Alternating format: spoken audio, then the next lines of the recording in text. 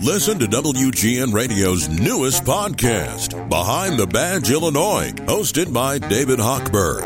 Behind the Badge Illinois views current events through the eyes of Illinois law enforcement leaders.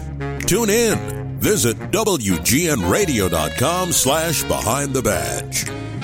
This is the Lisa Dent Show. They call him the Twit in Chief. Is that what they call him? David Gunkel is the professor of communication at NIU. Thank you for joining us. We're talking about Elon Musk. Is there any chance you were on Twitter today and you saw that people have started a trend where they're renaming Twitter? Have you seen that, David? I've seen that. I've been following it rather carefully and closely since Elon took power, let's say. My favorite is, and it seems to be trending, is they put the SH and they take away the TW. And I think that's the viewpoint of many people when it comes to Twitter right now, especially what happened over the weekend. Is it true after Elon Musk took over Twitter on Friday, the use of the N-word increased by 500%, or is that just a myth? No, that seems to be the statistic that has been reported, and it seems to be absolutely true. I can't speak for my own experience of it, but I've had students report to me that they have, in fact, seen this explode over the weekend. So it does seem to be an accurate portrayal of the current state of things. The big question is, can he make the math work? Did he overpay for Twitter?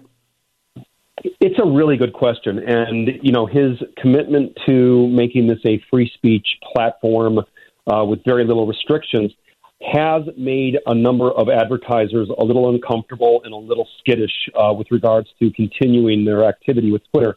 And if he loses advertisers, that's their main revenue. It may be difficult to justify the purchase.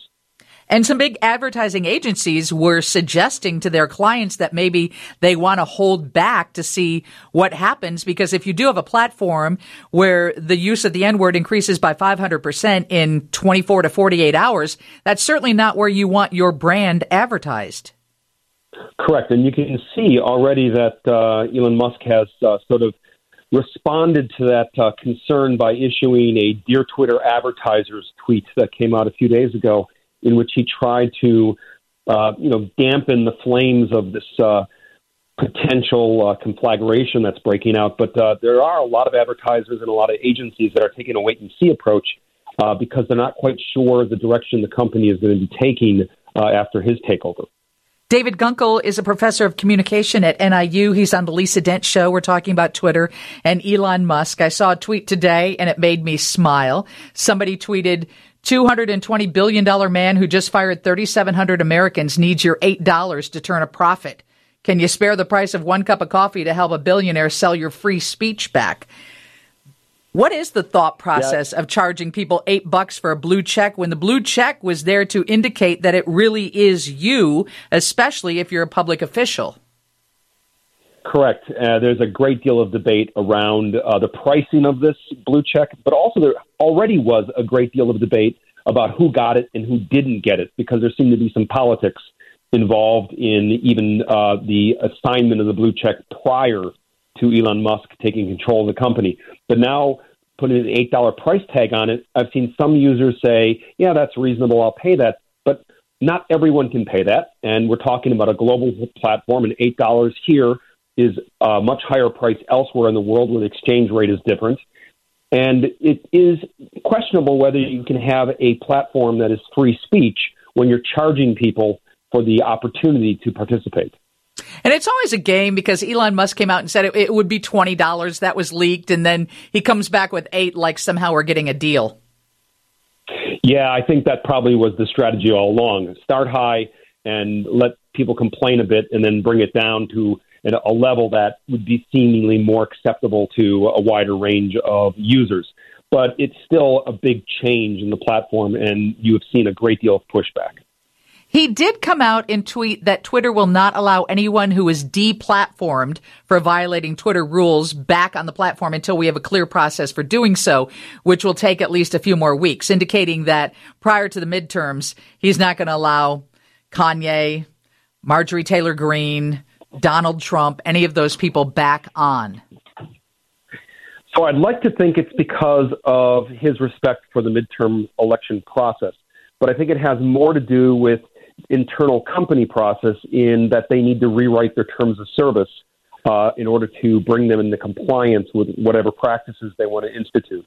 And that's going to take some time for them to roll out and make available for people to click agree on these new terms.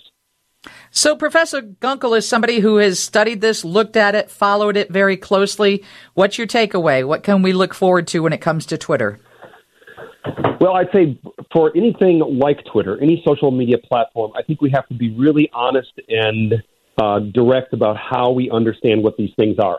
None of these are a public square, even though Elon Musk has said he wants to create this global public square for people to have the free exchange of ideas.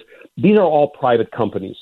So when you're on a social media platform, it's more like a company town where somebody holds all the power and we are there at their behest. So it's an asymmetrical relationship. It is not public. And for us to have the expectation of the kinds of free speech that we have in our public environments for a privately owned platform like Twitter, I think is an expectation that is misguided.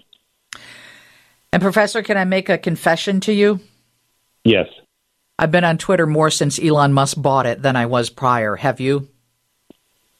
My activity on Twitter hasn't changed because I really want to see how this shakes out and how it evolves.